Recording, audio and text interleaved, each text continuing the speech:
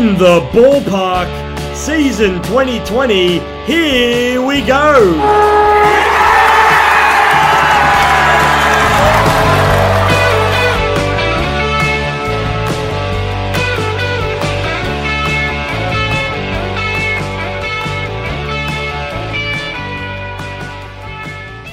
May the final round of the AFL Premiership season begin! Welcome back to In the Ballpark.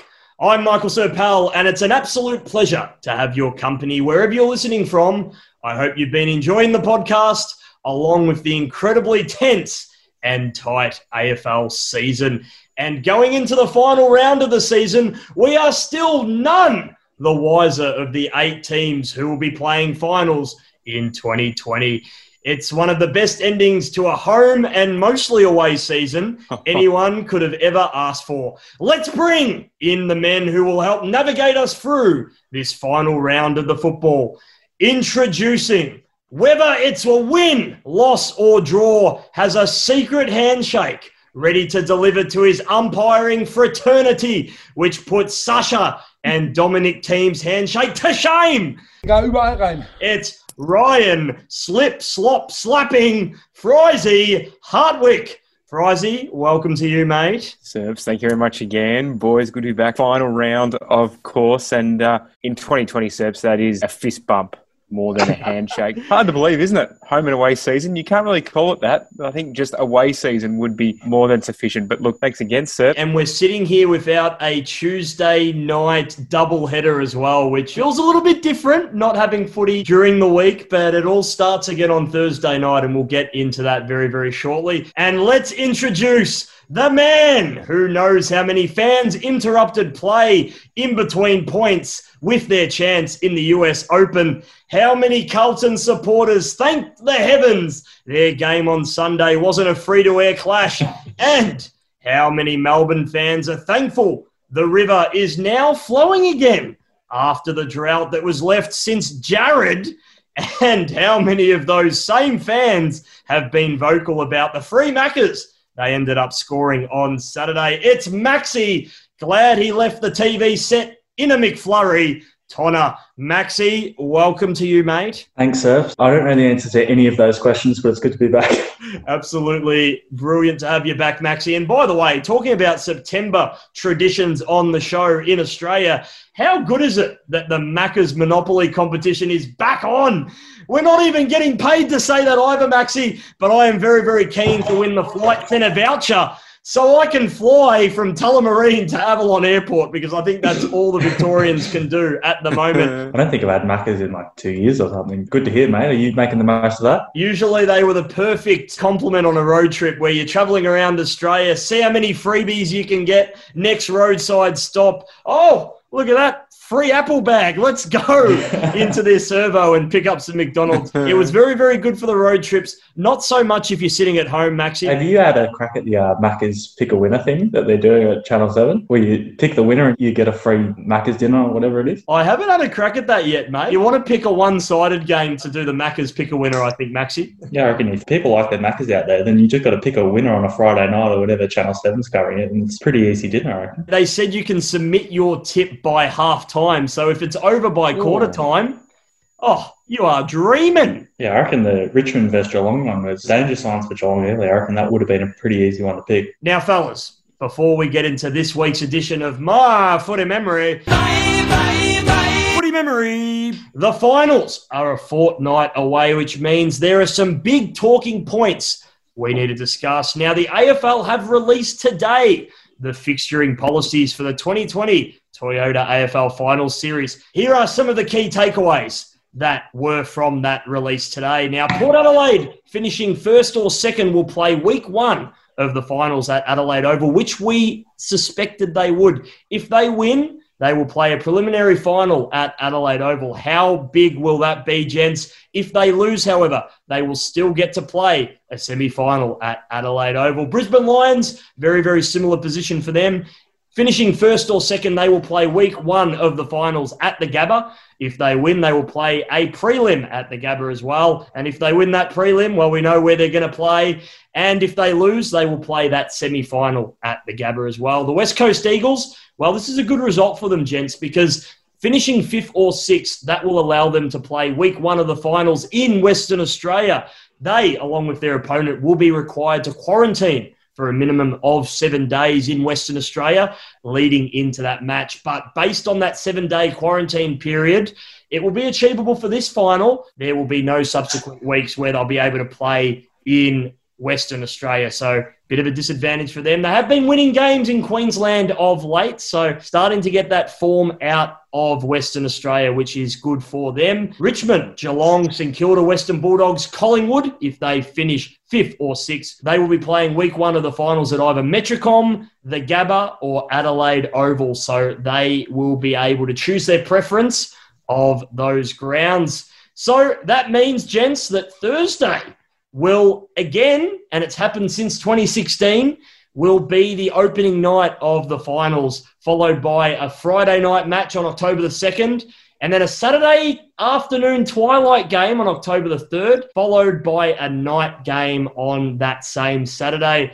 Gents, lots of big announcements here, but must be said, a lot of these were pretty predictable coming in to today's announcement. Yeah, I don't think there was any too big of a shock. Where do you guys think that both Geelong and Richmond are probably 2 favourites? Where do you think they'll nominate their home games to be played?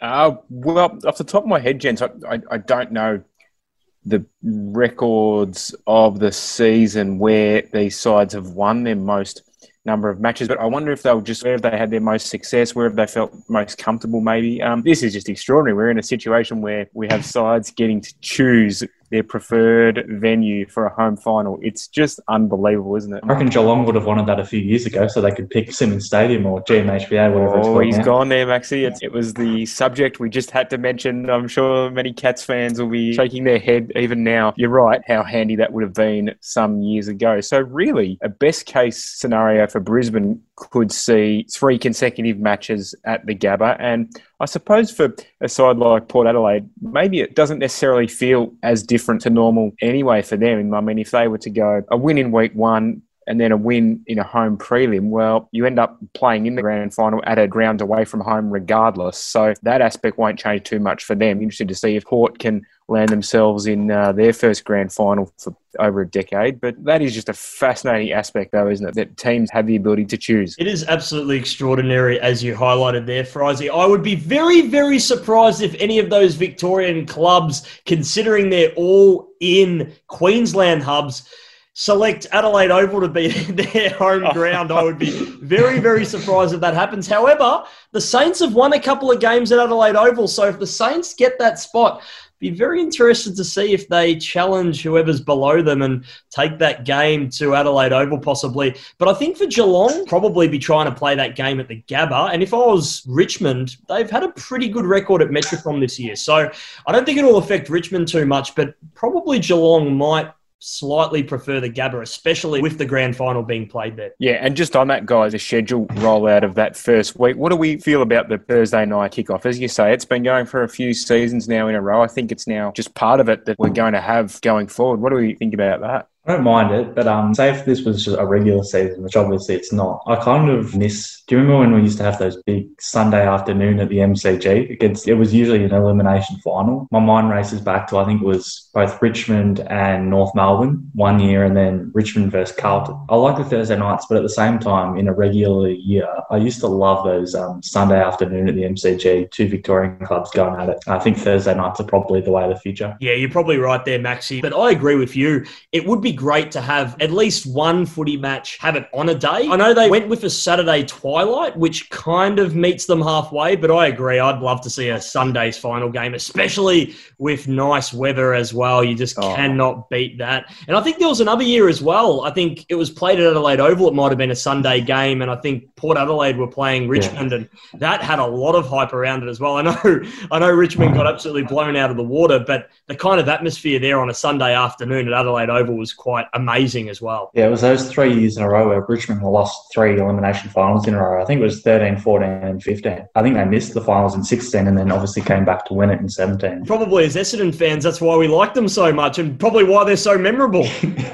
I think we had some pretty bad Sunday afternoon finals. My mind goes back to that game against Carlton at the MCG where we got absolutely flogged. Was that game against Sydney that you went up to, was that on a Sunday? Nah, surprisingly, Maxie, that was a Saturday afternoon evening match. That was beautiful weather as well. I loved the whole build-up to that game. I even loved the first couple of minutes of the game where Joey took a big screamer. But after that, I just sat back and took photos of the sunset going over the FCG. There was nothing else worth watching below me that was anything of importance. No. I think Danaher kicked that goal, then Zaharakis had a shot and he missed it, and goal he should have kicked, and then from there it was just all downhill. Boys, just on that, and the great thing is that those Sunday finals in the past, especially the ones in Melbourne, they typically get 80, 90,000 plus in the place. It was fantastic spectacle. And I guess the only downside to the Thursday night adjustment is now it seems as though that Sunday final has suffered. That's the victim in all this, because I don't think we've seen one of them since the Thursdays have come in. So they're still hell-bent on having the 2 finals on Saturday, be it one in the afternoon, as we said, and then one at night. So unfortunately, that's something we mightn't see anytime soon. I mean, can you imagine this being a normal season, all things being equal? And what if you had a potential Richmond-Collingwood or Richmond-Western Bulldogs sort of elimination final lined up? I mean, that would be a perfect recipe for a Sunday afternoon at the G. But anyhow, not to be. As you gents mentioned there, Adelaide Oval, the SCG, the MCG, they were all pretty much close to full capacity during those finals. So definitely, despite being a day, still plenty of hype and still plenty of fans at the footy. The other topic on the agenda is the Brownlow Medal, and all reports are suggesting that the Brownlow Medal will most likely be an online event this year. Like many events at the moment, there's been a lot of music festivals that you have to switch on a Saturday night via the computer, which is a little bit strange, but it's the time that we live in, gents. So there will be studios set up around the country. Hamish McLaughlin will be hosting it.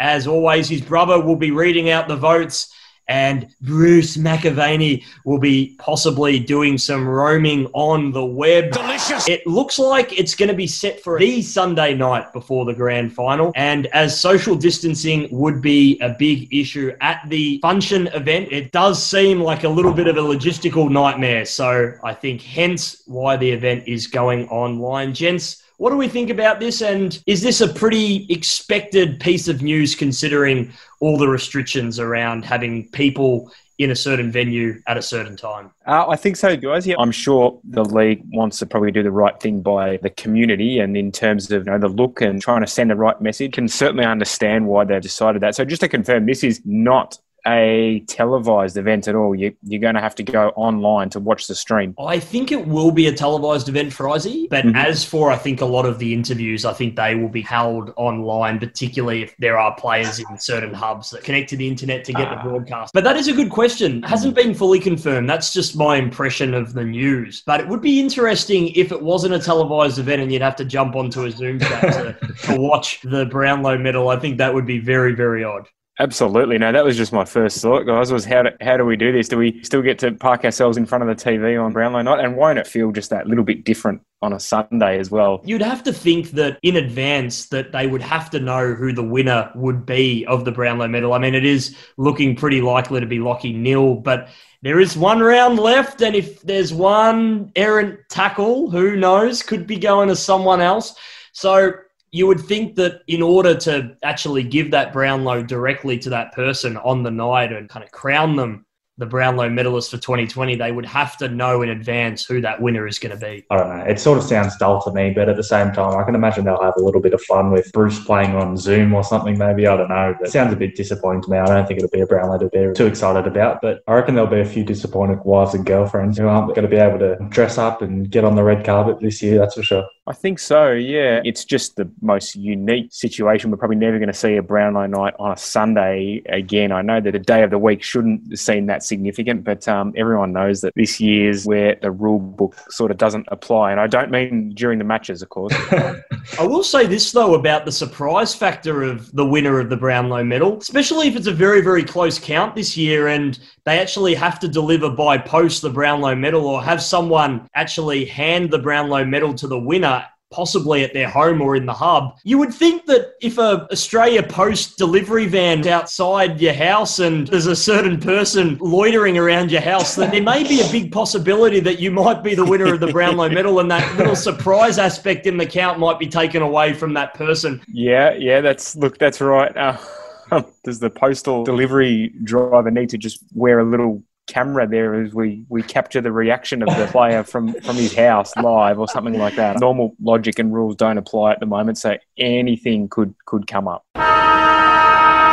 Let's get to one of our favourite segments of the show. It is My Footy Memory.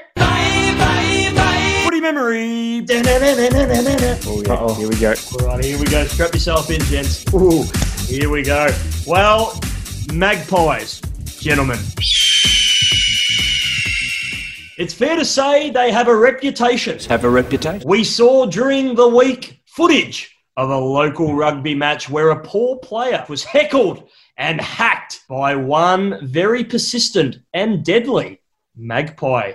They did not give up on trying to peck some worms out of this poor man's concussion helmet. And it's fair to say it is a reminder of a very real experience that I had with a magpie when I travelled to Western Australia. Now, to give you some context, magpies usually breed between August and October every year. And it's this time that their protective swooping behaviours are in full force. They have no fear whatsoever. The good news is that a single magpie will swoop for only about 6 weeks until their chicks are fledged and ready to leave the nest. So only 6 weeks of swooping for you to put up with. That's not too bad. So magpie breeding season is usually all over by November. But before November, if your local footy oval, park, or trustworthy footpath is anywhere near a nest, you are in absolute strife. And don't get me started how much of a target practice cyclists are. Don't they already have it tough, the poor cyclists? Gee whiz. Western Australia, 2013, and we're visiting some family friends. And one afternoon, their local footy club decided to have a scratch match before their final series. They found me a jumper, and it honestly looked like that jumper had been used to clog pipes in their public toilet block. Well, Sirs. It was not a pretty sight. And they gave me a pair of steel cap boots, which they claimed to be footy boots. Before they gave me a piece of Play-Doh to put in my mouth, I told them I had enough borrowed footy equipment for that particular occasion. Now, scratch matches at the best of times aren't the greatest idea. I mean, just look at Libba in Vietnam, gents. Gee whiz, didn't he have a day out? It was a fun match. Beautiful conditions, not a cloud in the sky. And we were playing near an old convent. There was a lot of trees lining the boundaries, so the crowd brought their best shovels and brooms just in case the ball flew into one of the tree's canopies. I noticed one of the players were wearing a concussion helmet, which had spikes on the top, which I thought was a little bit dangerous, especially if you were going for a hard ball against him. But equally, this game was lawless, with some players not opting to wear shoes. And some of the other players were drinking mixed spirits from drink bottles at halftime. Gents, it's fair to say I was genuinely freaked out with this Western Australian mob. Now, in the third term, I had a moment where I had the ball.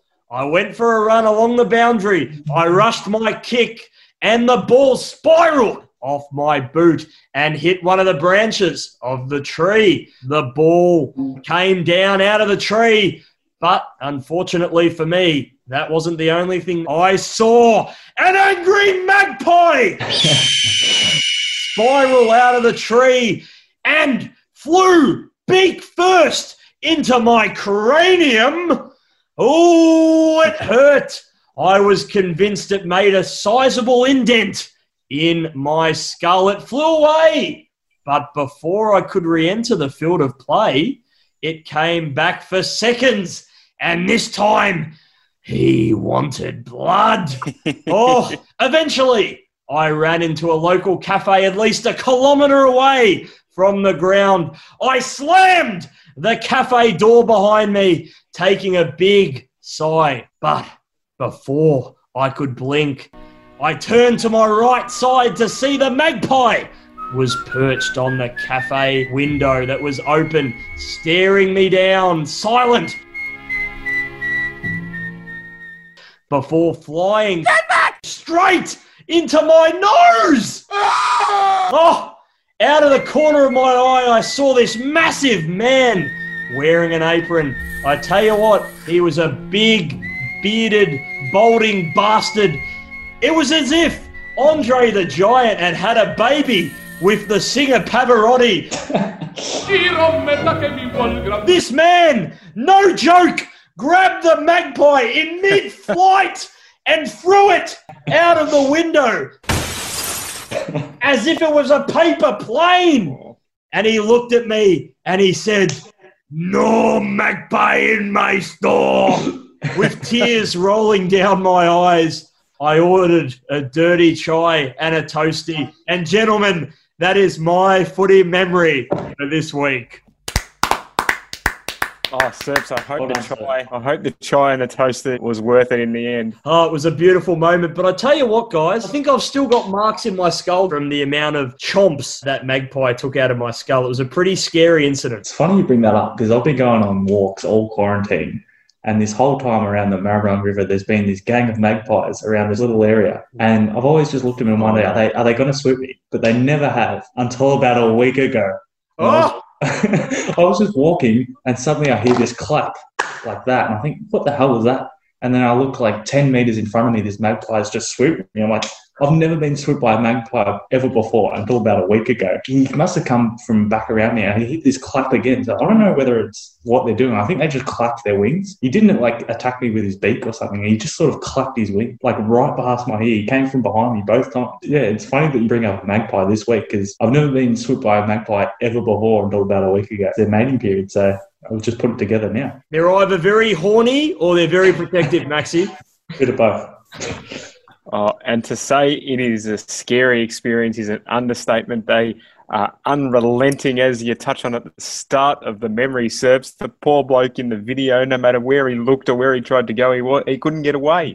Very, very scary experience being attacked by any kind of bird, let alone a magpie. We don't like the football team, do we, as Essendon fans? And the creature itself we're not particularly fond of either. As they say, magpies, they have a reputation. Just have a reputation. That is my week's My Footy Memory. Footy Memory. Let's get on to the round 17 considerable winners and mammoth losers. And let's start with a team who have well and truly put forward their premiership credentials yet again. It's almost as if lightning has struck for the third consecutive time. It's that kind of season again for the Richmond Football Club, and they're just starting to gain momentum and get important, valuable players back at the right periods of time. And on Friday night, we saw a top-of-the-table clash, but Richmond blew the Cats out of the water. And Maxi, how serious of a threat are the Richmond Football Club coming in to the October final series? They're the biggest threat there is, I think. It was probably one of the games I was probably most excited for this year, and it was just such a letdown. So you went into it thinking Geelong are probably the informed team. I think I would tip Geelong on the last show. But yeah, it was just such a letdown because Richmond was so dominant. You went into it thinking whose system's going to come out on top? Is it Richmond, the system that they've played for however many years now, or is it going to be Geelong? And Richmond just came out way superior. It's kind of a little bit deflating because I sort of thought we're going to go through this entire roller coaster of a year just to watch Richmond win another grand final. But you've got to give them credit. Geelong really struggled to move the ball. I remember, I think we went to Dreamtime at the G a few years ago and we saw how well set up Richmond were behind the ball. But you can just see that every team knows they're going to do it, but they can't do anything about it because they're just so well set up. But they took away the corridor from Geelong. they forced them to go lateral and backwards. And Geelong, I saw a stat that they left their back half 62 times, and from that, they only entered the 50 on 14 occasions from that. Yeah, it just goes to show how well set up Richmond are behind the ball. Also, Geelong had 32 more disposals than Richmond and had 2 less inside 50s. So that just goes to show how much that they're bombing the ball down the line and getting it turned over, as well as kicking the ball laterally and backwards in their back half. Also thought going into the game, one of the big question marks is what are Richmond going to do with Hawkins? So I think this year Geelong have had a pretty big focus on isolating Tommy Hawkins up forward, just considering how big and strong he is, and also he's probably in career best form and he's moving really well physically as well. But Noah Bolter played on him one-on-one, who's actually a really good physical matchup considering how strong Noah Bolter is. But then you also saw Grimes and Vlauston, who somehow Grimes and Vlauston always just seem to be playing by themselves. So you find Soldo. They just got back to help out Bolter one-on-one, and Hawkins couldn't get out by himself much at all during the game. So it's a bit of a question mark for me. If Richmond and Geelong do play again in the finals, maybe if it's a prelim or a grand final, what do Geelong do with their forward line? Do they maybe send Hawkins further up the ground and maybe put Dangerfield there so he can sort of occupy Grimes a little bit, so Grimes doesn't peel off Hawkins as much? Yeah, they took away one of Geelong's biggest strengths in Hawkins, who's probably going to win the Coleman medal. I think he's 9 up at the moment. Another question mark, I flagged this a few weeks ago, but Mark Blitzars, again, he played on a wing, which is a little bit interesting to me considering that Jack Revolt kicked 4. Blitzars is surely the best option Geelong have got to play directly on Revolt. And Soldo, as I mentioned before, he tore his ACL. So it's a big loss for Richmond. I think he's been playing really good footy both in the ruck, and he sort of gets behind the ball and takes a few intercept grabs. So a bit of a loss there. Lynch has also done his hamstring. I'm not sure what the extent of that is. I'd probably say a fortnight. Yeah, I don't think it was too bad. It was probably precautionary that he went off. I'm sure he won't play this week, but considering they have the bye as well. Speaking of hamstring injuries, just extraordinary how Dylan Grimes came back and was just so athletic. Was probably marking the best he has. It's just extraordinary that they got him right at such a good period of time and came back and almost as if he's missed no footy. Sort of says to me that it probably wasn't severe a hamstring than probably first thought. It was probably more of a minor one, and they were pretty precautious with him. But for Grimes himself, he's had a lot of hamstring issues in his past. So to see how well he come back and played is a good sign for Richmond. So hopefully for them, it's the same case with Tommy Lynch. Yeah, my question coming out of that game is who can beat Richmond and how are they going to do it? So Geelong, it'll be interesting to see if they do play Richmond. Do they go with the same sort of tactics or do they switch it around a little bit? So they're my big winner. Very fitting big winner indeed, Maxi. And we speak about possibly these two teams matching up again in the finals. There must be a part of your thinking, though, behind the fact that if you are Geelong right now, you would be happier that this has happened now rather than in a crunch final, knowing that they have to fix up these areas and knowing that they probably have some good personnel coming back that will possibly complement Hawkins in Reece Stanley and possibly Gary Rowan too. I mean, they're two big players who are going to help Hawkins hopefully isolate him, as you mentioned. I want to touch on a statistic, though, that I think is really, really telling. And it's a very, very similar comparison between what happened on Friday night and the prelim final of last year. Now, we talk about Richmond's ball movement and how well set up they are behind the ball. The points scored on the weekend was 57, obviously shorter quarters. They scored 85 points in the prelim final. Now, points scored from the back half. They scored 37 points from their back half on Friday night and 43 points from their back half in the prelim final. Now, percent of score from the back half, it was 65% on Friday night and it was 51% during the prelim final. So it just goes to show on the rebound, Richmond really, really are hurting the Cats. And yeah, whether the Cats properly looked at that stat or whether they were making comparisons, I know it's a year on, but still the same kind of problems, Maxi. Yeah, it's whenever you see Richmond play, it's as I said, you can't get through their defence. They're so well set up behind the ball, but when you do get into their defence, it's hard to keep it in their defensive half. And they seem to just stream out of their back line so easily and generate scores from that with their forward handballs and all those little taps that they do. But from a Geelong perspective, if they do run into Richmond, we're going to have the same discussion about Geelong that we've had for the last 5 years. Great home and away season, but then they fall short in the finals. So a bit of a worry for Geelong as well. Frizy, how good is it to see a man who at first really, really struggled with the hub life, finally getting some goals and really, really complimenting Tom Lynch well in that forward line? Of course, Jack Riewoldt. Wow, Didn't he turn back the clock? No doubt hub life would have been tricky for, I would say, more players than not. I'm sure there's plenty who have really battled during it that we haven't heard about. But the last couple of years when these sides have played, whether it's finals match or not, Richmond just seem to have their measure. And clearly that's still the case. Your point is a really good one, though, about the Cats now getting some time to go away, think about that and how they might be able to combat the Tigers should they meet again with, I think, neutral fans of the final series, such as us three, hope to be the case because it could make for a ripping final. Look, just in answer to the previous question, though, of who's beating them at the moment, I'm unable to give an answer for that, I think. It looks very much like they will be one of the ones to stop yet again. Well, St Kilda did beat them very, very early on at the start of the season, so they may be a little bit of a wild card possibly coming into the final series, but you're absolutely right, gentlemen. In recent times, not many of those dominant top 8 clubs have been able to get a hold of the Tigers. They are certainly running away with it again. Frizy, let's get to your considerable winner for this round, and it is a team that we all thought on the show burnt their finals chances. They are still a very, very strong chance of finishing inside the 8. They deserve to with some of the footy that they've played this season. It was a massive win on Saturday night, and Melbourne fans would be rejoicing at the moment in some of their young guns. So the Demons, Frizy, what did you like? What did you see on the weekend that has you excited and possibly has you confident about them playing finals in 2020? Yeah, absolutely, guys. Look, I know I've dealt them a fair whack of criticism this season, so I must say they produced this result here, a 5-point win over the Giants when it was most needed, and this was against the side that needed to win it just as much, you might say. I still don't think anyone truly knows how to read them as a side. I don't know yet whether they have a system that will stand up in finals, albeit they have several star individuals. I think we know that. But the Giants will be really hurting. I mean, they did get back to a 7-point lead at three-quarter time after being down early. There was a young lad by the name of Trent Rivers. First 2 career goals on the weekend. Hadn't kicked one prior to that, one of which was just about the sealer with under 3 minutes to go. As I said, they're so hard to read with some of the scalps they've been able to take over the last sort of 5 to 6 weeks. But in that time, there's also been some equally flat defeats. So I think they will make it, but that does depend on winning again when they need to next week against Essendon next Saturday. And I think, correct me if I'm wrong, but they still need a result or two to fall their way as well as winning that one.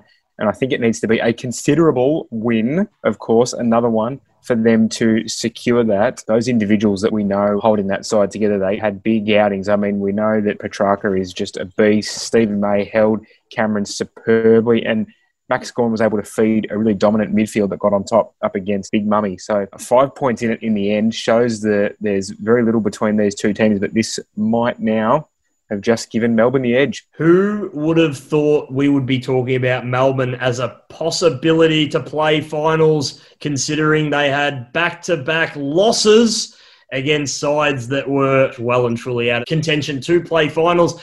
If this game was played at Kazali Stadium, it might have been a different result, but definitely a big win for the Demons. It looks as though now they're relying on results to go their way in order to make this year's final series.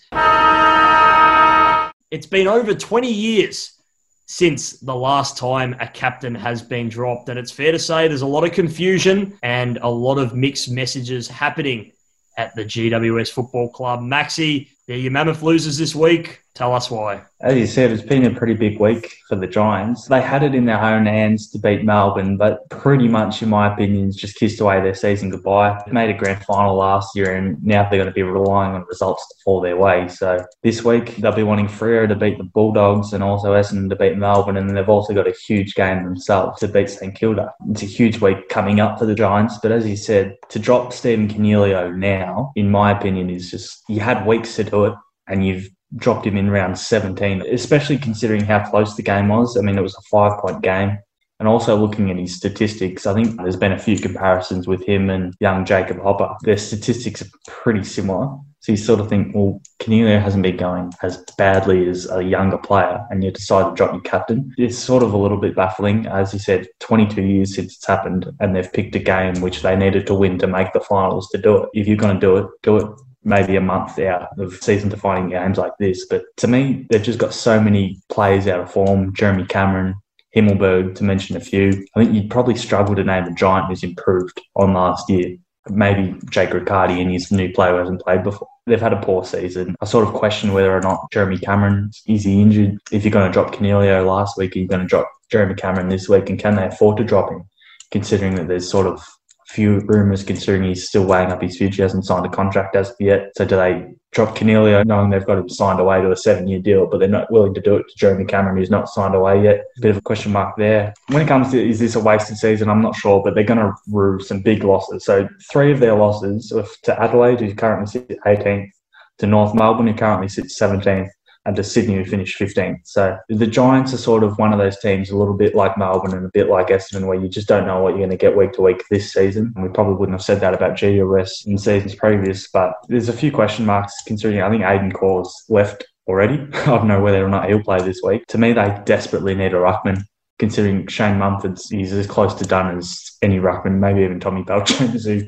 announced his retirement, and also Sam Jacobs, who's come to the club this year but just hasn't provided anything. In the trade period, I'd be recommending to the Giants go heavy at a ruckman, whether that's maybe a Braden Pruce, as we mentioned about every club looking for a ruckman, get Big Prucey on board, maybe even like a Tom Hickey, or whether or not they throw some cash at Todd Goldstein and maybe offer up a first or second round pick to North and see if they bite. Yeah, I want to open up to you guys. If the Giants don't make the finals, is it a wasted season? I think so, given the track they've been on the last few seasons. I know there's a lot of factors and exceptional circumstances here, but they're sort of ones that a lot of other teams are facing as well. So I think so, based on where I think they would have been expected to be, to somehow not finish in the 8. Had you have said that pre-season, I think most of the Giants camp would have thought that to be a disastrous result, quite honestly. Especially after round 1. Do you remember round 1 where they smacked Geelong and you thought shorter quarters, shorter season, this is going to suit how the Giants play? But after that, they've pretty much looked shot like in the entire season. And I think, Maxie, you've mentioned it a lot as well about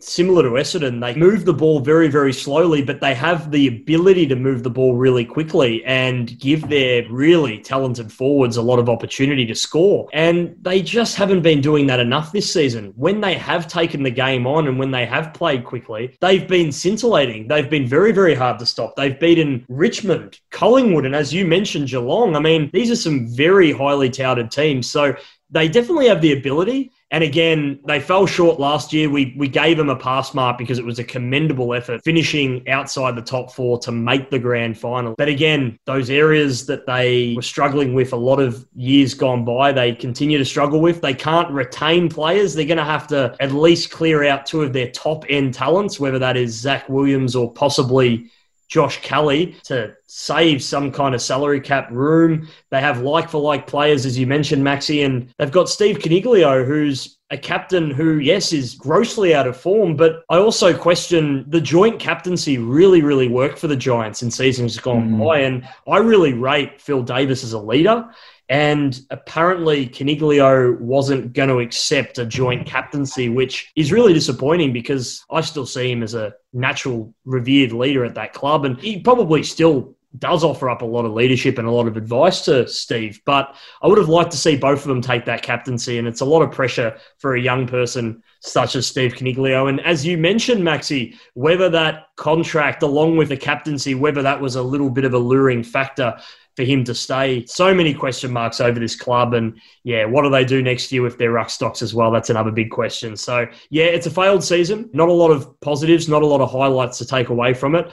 I think one of the main ones is that they've got so much talent on that list. And I truly believe that if they get that right, and they have committed to Leon Cameron, they've proven that they can make it to the finals and have an impact. So I'd like to see those changes made that you guys suggested, but I believe in their list. But do I believe in their leadership and do I believe in their selflessness? Not so much. Yeah, I agree with what you said. They also have to get their fitness department right because they're another one of these clubs similar to Essendon. There's so many parallels between Essendon and GWS at the moment, both in game plan but also fitness departments where they can't get their best teams out on the park at all. I mean, for years now. When was the last time GWS had a season that wasn't marred by injuries? And the same with Essendon in the last probably 3 years. And GWS has probably gone back even longer than that. So the budget's been sort of cut when it comes to footy departments next year. But if I was GWS, I'd be putting a fair bit of money into the fitness department because they've got this team who's probably still in the window, but they've been in the window for probably the last 4 years and they haven't got there. So I know they've come close, but they don't want to waste the next 2 or 3. I probably can't see them making the finals this year, considering I think the Bulldogs are probably in the box seat. Wasted season, in my opinion. GWS are definitely this week's mammoth loser. Let's get to the second mammoth loser for this week.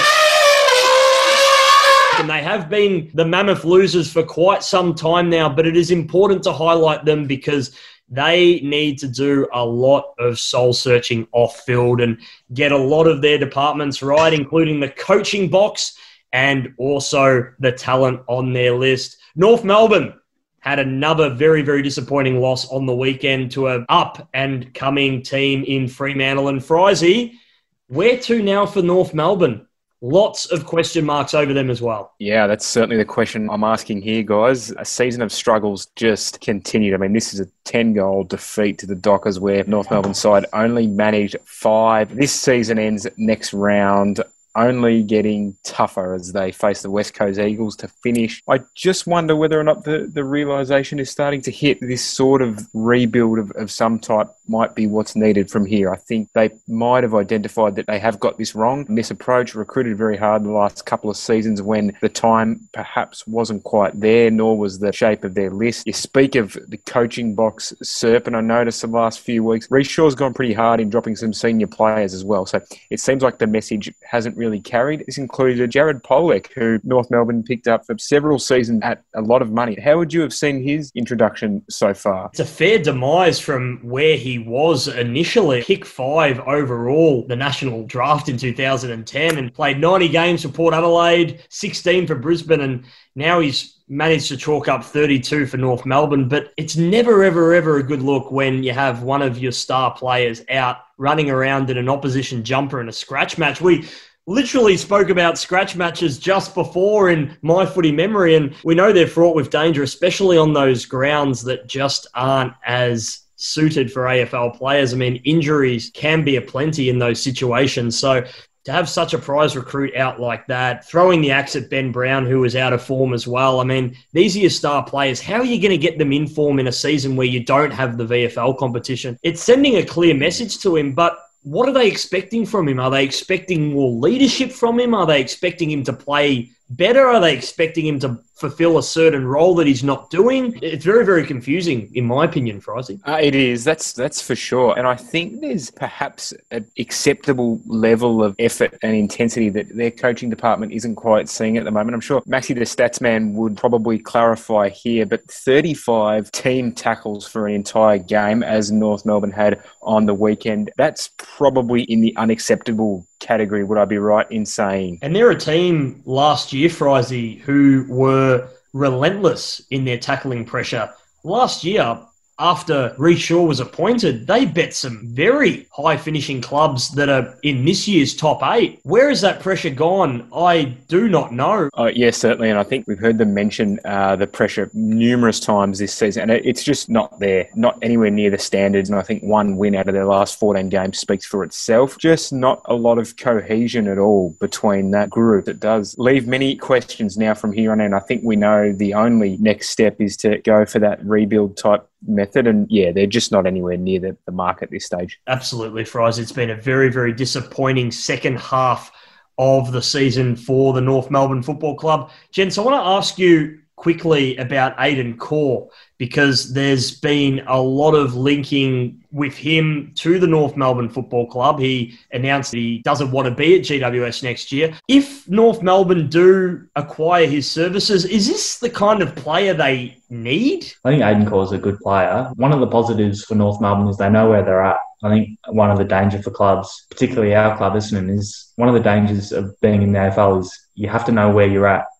And at least that's probably the one positive that North Melbourne can take out of this season, where they sort of thought that they were a competitive side and make finals, and they know that the decisions that they've got to make. I still think that when you look at North Melbourne, they're not playing good football at all.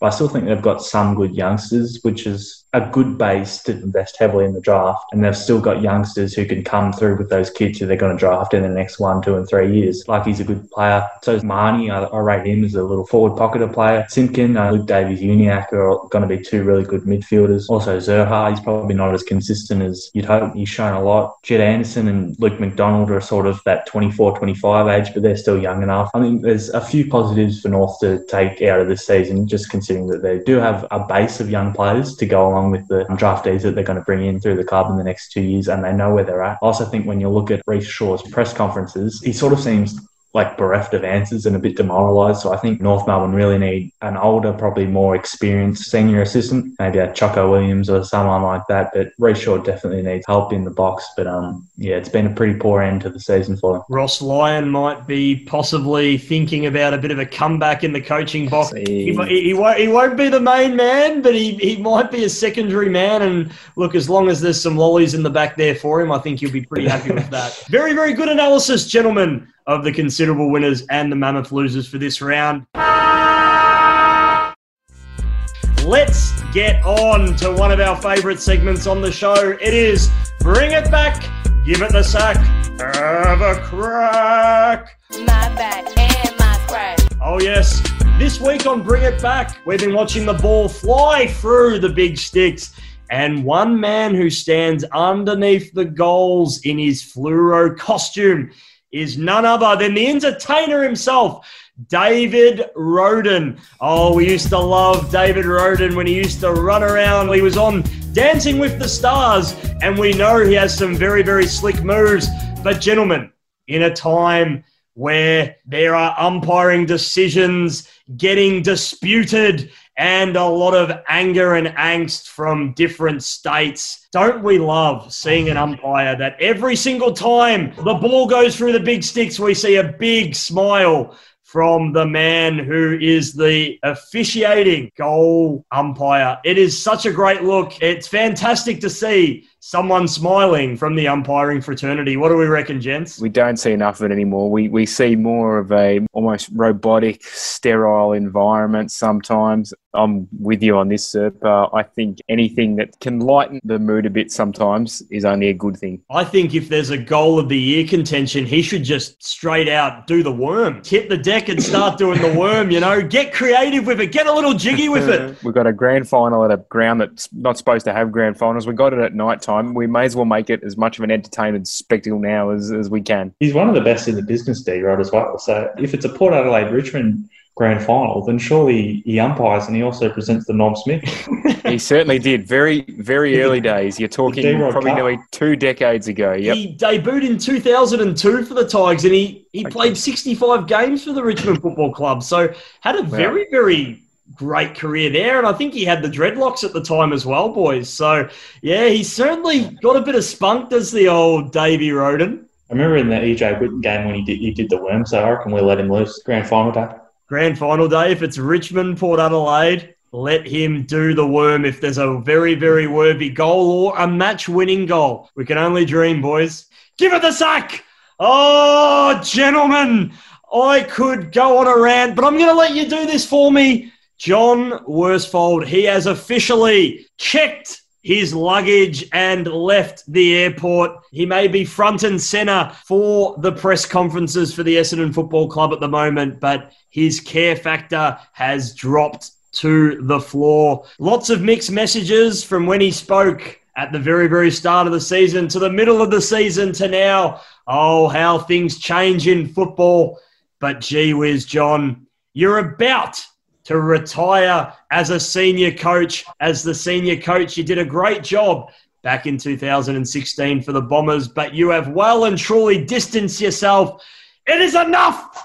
Oh, it's sort of, I think we've mentioned it before, but you remember his last season at West Coast? It was a pretty similar sort of scenario where he just didn't get at the end of his last season at West Coast, and he just doesn't care now. Just the level of inconsistency in his media conferences. I feel sorry for the Essendon media manager, who probably has a little talk with John and says, John, say this, say that before the press conference, and then you see him and you think, the hell are you talking about, John?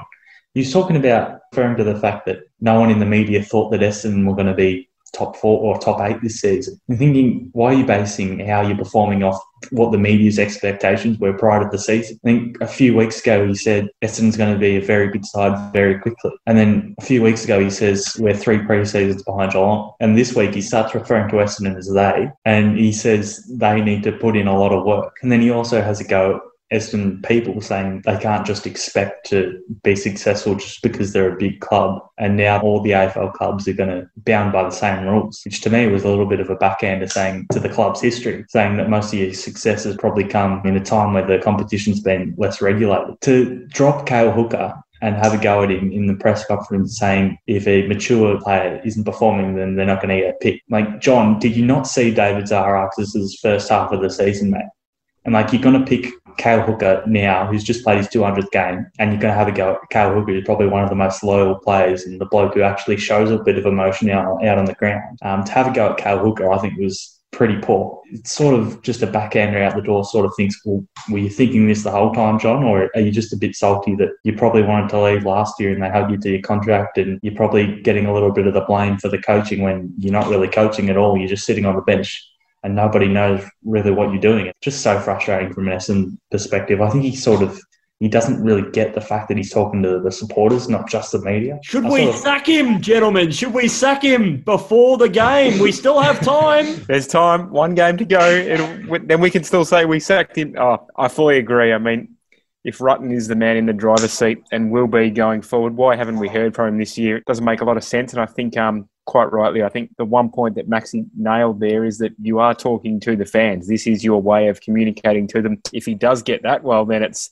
not just a slap in the face to some of the fans. It's a deliberate one. But whether or not it was the right approach, we don't know. But I guess in 12 months' time, we'll be having a different conversation as to how successful or not the handover appears to have been. Usually with a first-year coach, they get a little bit of a honeymoon period, where to me, Ben Rutten's not going to get that at all next season. So if the Bombers go 2-4 or 2-5, start the next season, pressure's going to be on Ben Rutten straight away. So it's frustrating times to be an Essendon supporter, to say the least. Very, very frustrating indeed. Hence why John Worsfold is going to be getting the sack from In the Ballpark. I know we can't make the decision officially, but if we had the power, I think we know what the answer would be.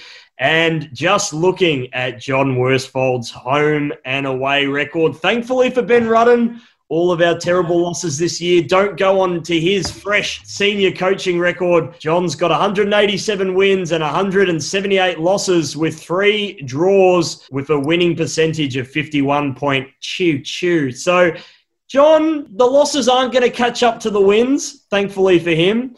But gee whiz, he would probably be a little bit salty with the fact that we certainly haven't helped his win-loss record this season. Or 2016, so given the fact that he took over in 2016 where he knew that we weren't going to win too many games, I don't think he probably cares about his win-loss record too much. He's probably not even aware of it, looking at John and the kind of guy he is. But, yeah, we haven't helped him. Let's get to have a crack. Now, there's been some whispers around lately, gentlemen, that Joe Rogan could be hosting the presidential debates. Yes, please. Yes, please, by the way. We want Joe Rogan to host the presidential debates. Now, the mixed martial arts commentator and podcast superstar has offered to moderate a presidential debate between Donald Trump and Joe Biden, and the US president is on board with the idea. Joe Biden, I would assume, with his history, probably doesn't even know who Joe Rogan is. But I ask you, gentlemen, should we get Joe Rogan to host this year's Brownlow medal? No. He's not a fan of American sports, ball sports, that is. He's only a fan of MMA. But no, I don't think he's the man for the Brownlow, but I'm looking forward to that. If he does have a podcast with Donald and Joe Biden, that'd be interesting. It'll probably be his most watched podcast. I was just going to say what a popular episode that would be. My goodness me.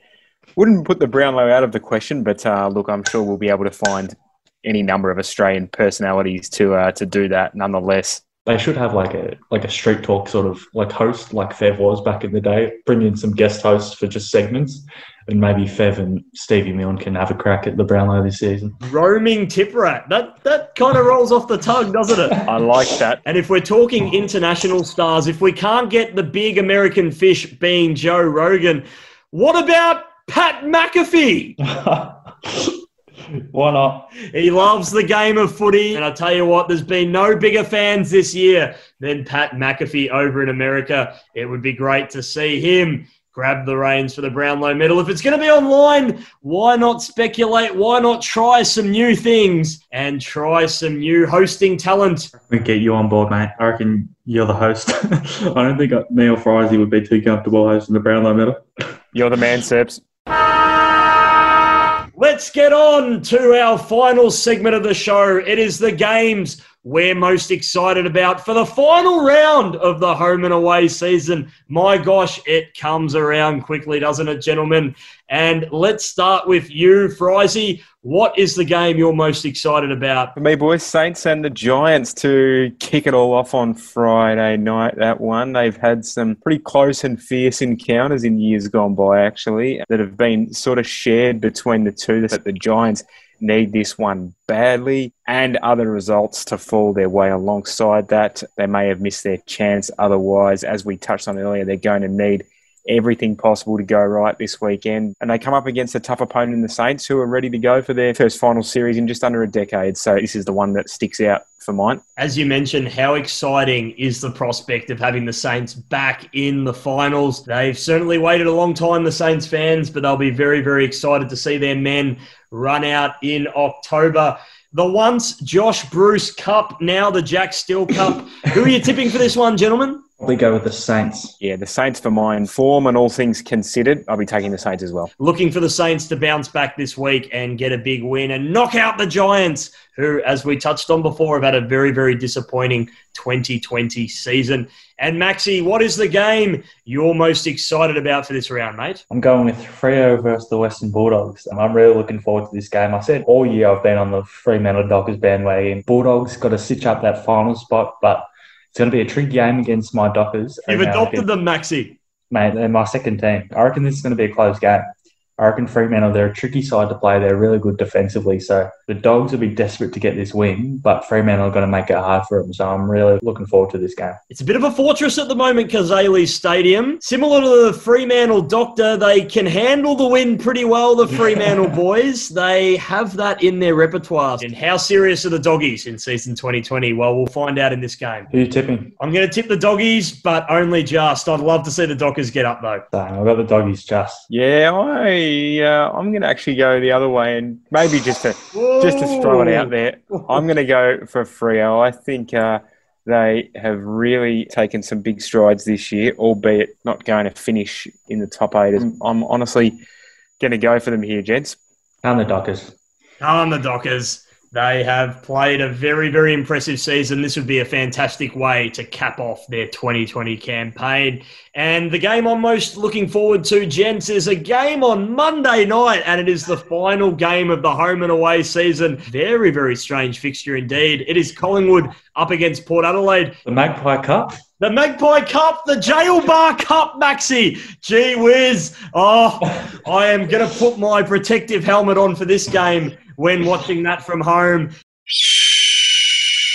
Gee whiz, this is going to be a beauty. Collingwood can really rise up the ladder. They're guaranteed now to play finals, so they can really cement their position and get their choice of venue if they play well in this game. Port Adelaide, well, I reckon this will be a real challenge for them. They weren't challenged this week, as we know from the Bombers, but this game has a lot to like about it. And if we have Jordan De Goey kicking goals at one end, Robbie Gray or potentially Charlie Dixon at the other, gee whiz, I want to see a high-scoring affair here, gents. Who are we tipping? Port, but I think this will be close. I think Collingwood have sort of been working their way back into some form, but yeah, I think Port, they've made their intentions know that they wanted to finish top of the ladder. I think they'll set themselves for this game, and when Port sets themselves for a game, they usually perform well. I think they really set themselves for that Richmond game, so I think they'll come out and they'll get the W for this one. Port for me as well, again, not with a great deal of confidence, a reluctant tip here. You're quite right. I think Collingwood have built nicely the last month or so compared to a pretty underwhelming few weeks prior to that. Too difficult to go against Port Adelaide for mine. I'm tipping Port Adelaide in this one as well. Now, gents,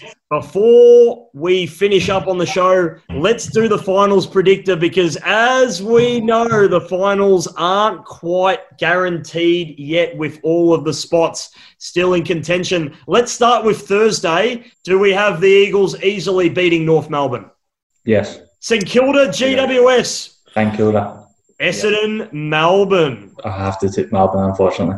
Yeah, with so much on the line, I think we have to. Adelaide Oval, Richmond up against Adelaide. Richmond. Brisbane versus Carlton on Saturday night. Danger game, but Brisbane. That is a danger game. Sydney host Geelong at Metricom Stadium. Geelong. Kazali Stadium, this is going to be a hard one to tip, gents. Dockers, Doggies. Doggies just. And then Monday, we're tipping Port Adelaide just. So the way that looks is Port Adelaide will play Geelong at the Adelaide Oval, followed by the Brisbane Lions will be playing Richmond at the Gabba. Very, very similar to that qualifying final of last year. In the other games, West Coast will travel back to Perth to host the Collingwood Magpies like they did in 2018. And the final game of the finals is St Kilda. This is going to be a ripper up against the Western Bulldogs. Where will that be played? Well, destiny is in St Kilda's hands. I reckon the Saints like the Gabba. My tip is that one will be at the Gabba. If our predictions are correct, that is what the final series is going to look like, with Melbourne narrowly missing out on points and percentage, and the Giants sit in 10th spot. Well, gents, if that is the case, that is an absolutely cracking first week of finals. And if I was the Brisbane Lions, I wouldn't be so happy with playing Richmond at the Gabba or anywhere for that matter. But guys, thank you so much for joining me on this week's episode of In the Ballpark. Enjoy the final round of the home and away season. Thanks again, Seth. You too, boys, and we will see you very soon for a finals preview in the Ballpark episode. Can't wait. Cannot wait for that. It is going to be an absolutely exciting time. We love the footy action coming close to the finals series, and this year is no exception. I'm going to put on my helmet for all those swooping Magpies. I'm still very, very nervous. Haven't quite conquered that fear yet. Gentlemen, thank you very much, and thank you out there for listening to this week's episode of In the Ballpark. Be sure to like us and subscribe to us on all of our socials. See you next time on In the Ballpark.